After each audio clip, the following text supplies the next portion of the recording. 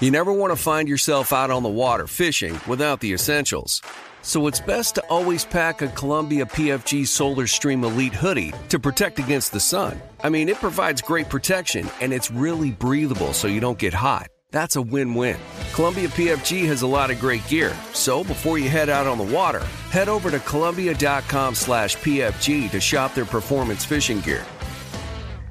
With AT&T in-car Wi-Fi, elevate your adventure by transforming your vehicle into a reliable Wi-Fi hotspot. Connect up to 10 devices up to 50 feet away from your vehicle, making it ideal for camping and road trips. Don't miss out on the fun. Embark on your next adventure today. Visit att.com/in-car Wi-Fi to check if you're eligible for a free trial.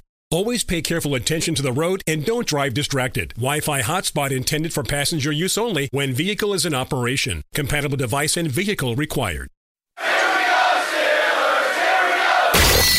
This is The Drive with Dale Lally and Matt Williamson on your 24/7 home of the black and gold. SNR, Steelers Nation Radio. Welcome to The Drive. I'm Dale Lally. He is Matt Williamson. And, we are The Drive, as I mentioned. And it is just another rainy Wednesday. This last week or so has been worse than February was here in Pittsburgh. Yeah, it really has. It's just been kind of wet and miserable and cold. Growing and cold. Yeah, it's supposed to get nicer this weekend, though. So who knows? I hope so. That's a nice segue, Matt, because things got nicer for the Steelers last weekend. Sure did. And as such, I wanted to take a look at what the team's depth chart looks like now. Okay. Following the draft, following the majority of free agency. There could be some other additions here coming, but I think by and large, the roster is pretty set at this point. You may see an addition here or there, but nothing too drastic. I wouldn't believe. So let's take a look at this, and we'll judge us whether it's better than it was last year. Okay, that's fair. So let's take a look at. We'll start with the offensive side of the football. At wide receiver. Now, remember, we're looking at this in terms of where it was last year at this time. So, should we look at it through this lens? You know, like Deontay Johnson's coming off a good year. Pickens is a rookie. You know, right? I mean, you don't know what he's going to do yet. Okay. Yeah. So it's Deontay Johnson. Right. George Pickens, Allen Robinson, Miles Boykin, Gunnar Olszewski, Calvin Austin. I mean, they got a lot of receivers. Cody White, Jamarcus Bradley, Anthony Miller, Dana Chisna, Des Fitzpatrick, and Jordan Byrd are their guys at the wide receiver position. Okay. So Austin's exactly the same for me. Right. I don't know. In fact, I might feel slightly less about him than I did a year ago. It's 1 year off of, away. Yeah. I mean, out of sight, out of mind. Yeah. Last year at this time, right after the draft, you're kind of excited about his prospects. Yeah. I think Deontay's exactly the same for me, and I know he didn't catch a touchdown, folks. Yeah, but I don't feel any differently about him. I think he's still a very good wide receiver. Yes. I like Pickens more now than then. Right. And that's probably enough to give the edge to this group. I have a hard time wrapping my head around my thoughts on Claypool then versus my thoughts on Robinson now. Yeah, I'm with you on that. It's a tough call. It is a tough call, but I do feel better about Miles Boykin now than I did a year ago. I think he makes a team and is a contributor and has value. I feel better about Gunnar Olszewski as a wide receiver, believe it or not, than I did a year ago at this time.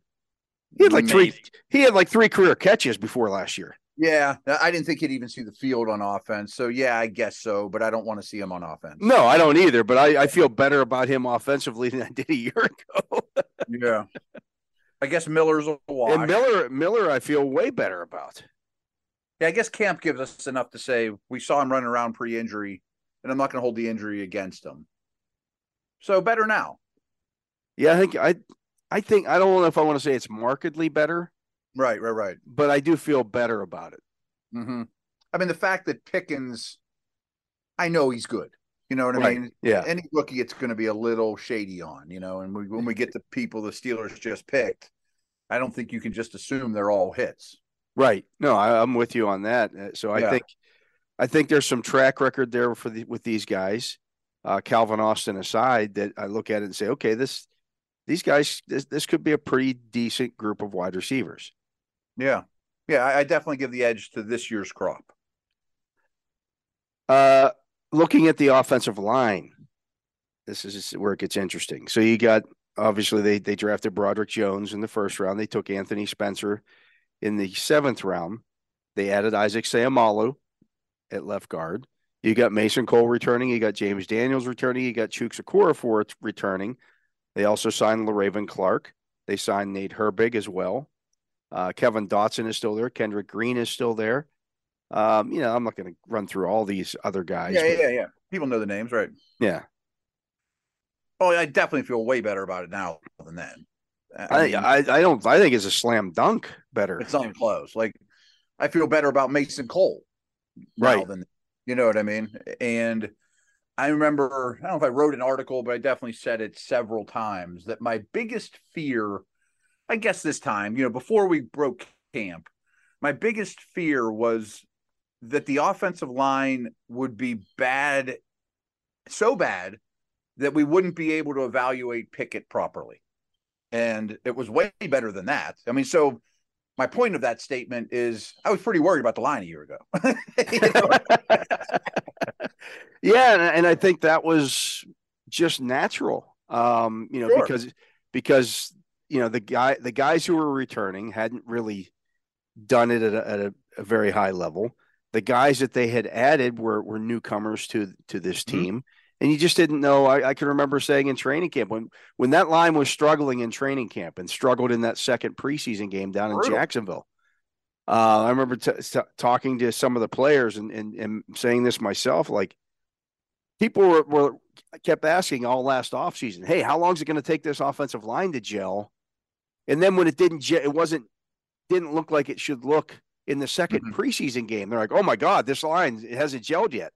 It takes time, and it takes time, right? It did take some time, but I thought, in the second half of the season in particular, they played really well. Yeah. They did. They stayed healthy, but that's not their fault. I'm not holding that against them. No, absolutely not. That's a chip in their favor. Yeah, absolutely. I mean, the hard part of this exercise is being honest with yourself of what your mindset was 1 year ago, Right. And to be honest, you and I were very high on James Daniels. We called him when we did preview, that's a definite target, but my opinion hasn't changed. He lived up to it. You know what I mean? Right. It's not like, boy, I like him less now because I was so high on him then. The only guy I can say I was higher on then than now is Kendrick Green. Yeah. Which is it may be Kevin Dotson. And maybe Dotson, yeah. And those guys are now backups. Right. So it's not even close. No, the idea. So I'm looking here at our lads, and they have Broderick Jones listed as the starter at left tackle, and I think a lot of people are looking at it that way, and I don't know that that's going to be the case. I don't either, and I don't think we've had this conversation on here. I think we've talked about it off the air, but unlike other positions, you have to have a well-rounded game at offensive line, especially tackle, especially left tackle. Like, if you draft Calvin Austin, you can throw him out there for 20 plays a game and say run go routes, or just have them do what they do well. Yeah, just go out and be fast. Go be fast. Yeah, I know you're developing XYZ.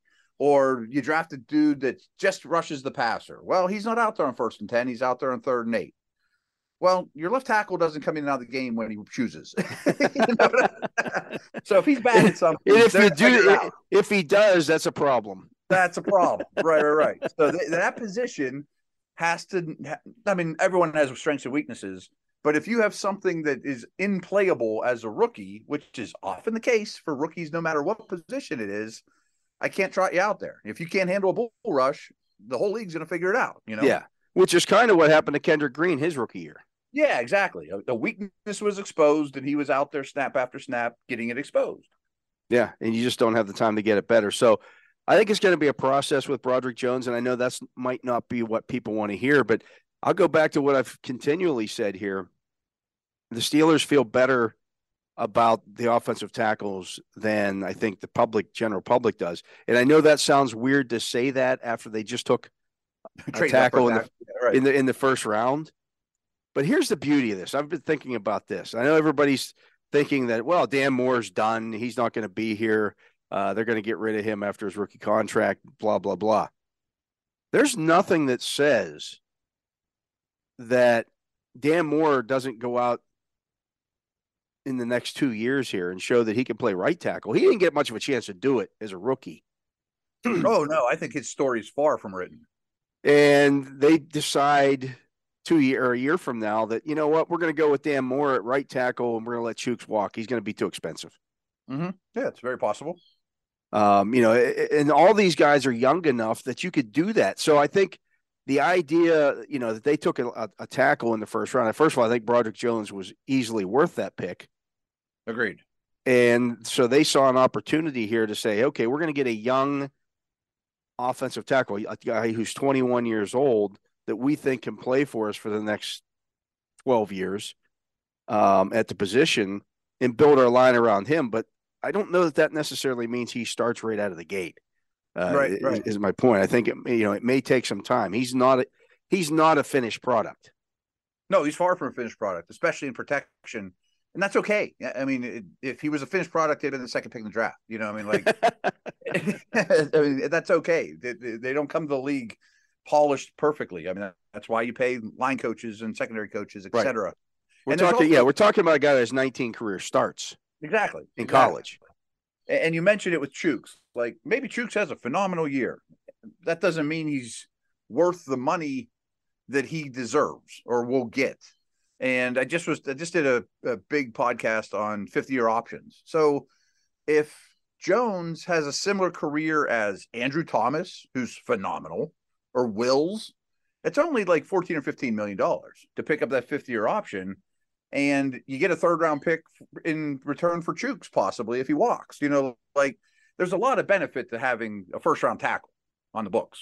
And as you mentioned previously there, expecting these guys to stay healthy for all 17 games, it's unrealistic.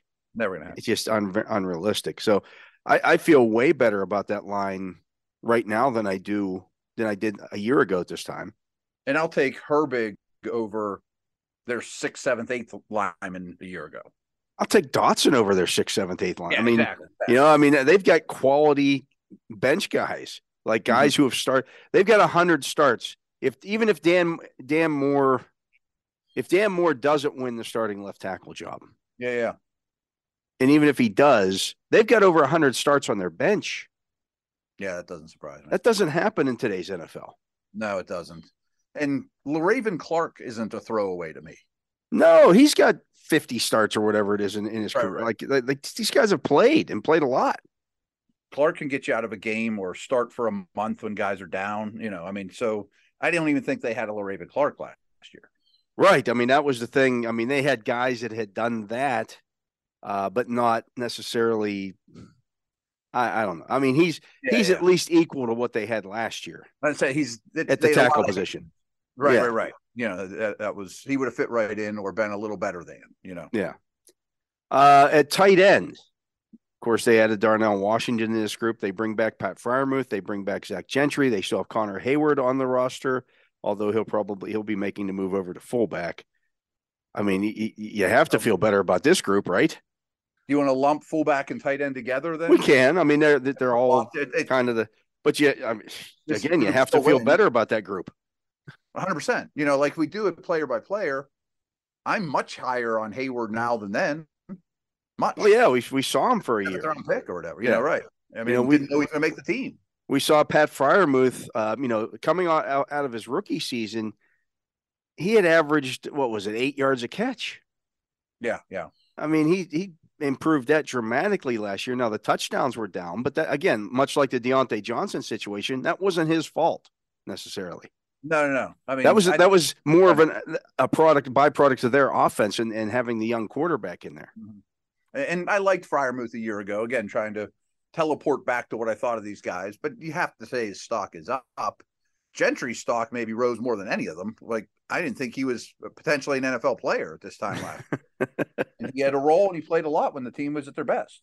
And then you added Darnell Washington to that group, and right, my goodness, not close. It might be one of the better tight end rooms in the NFL. Agreed. And I think people are sleeping on Hayward to how he can impact the game. It might not be every snap, it won't be, but I think he is a weapon that they will use more of. And even if we give last year's group Derek Watt, this year's group's better. Yeah, and Watt actually filled a pretty specific role last year for them. I mean, he was a pretty good short yardage runner for them and did some blocking stuff. I mean, they gave the ball to him 5 or 6 times in 3rd and 1, 4th and 1 situations, and he came through on them. And I think you have to influence. I mean, special teams has to influence this as well, without a doubt. Without a doubt. I mean, that's going to be one of my big questions about Washington. Is he capable of doing that? Do they want him to do that? I bet not. Yeah, which probably on like field goal protection team. I'm gonna put him on field goal block. Yeah. Right. That's probably his role. Go play Dikembe Mutombo here. Right. So losing Watt's contributions on teams isn't great for this conversation, but I still don't think it's close. No, I don't think so either. Looking at the running back position, you got Najee Harris, you got Jaylen Warren, Anthony McFarland. The guys on the bench, other guys here there are Jason Huntley and Master Teague. So a year ago, we didn't know anything about Jaylen Warren a year ago. I was going to say, the Warren factor is huge. Did I feel better about McFarland a year ago than I do now?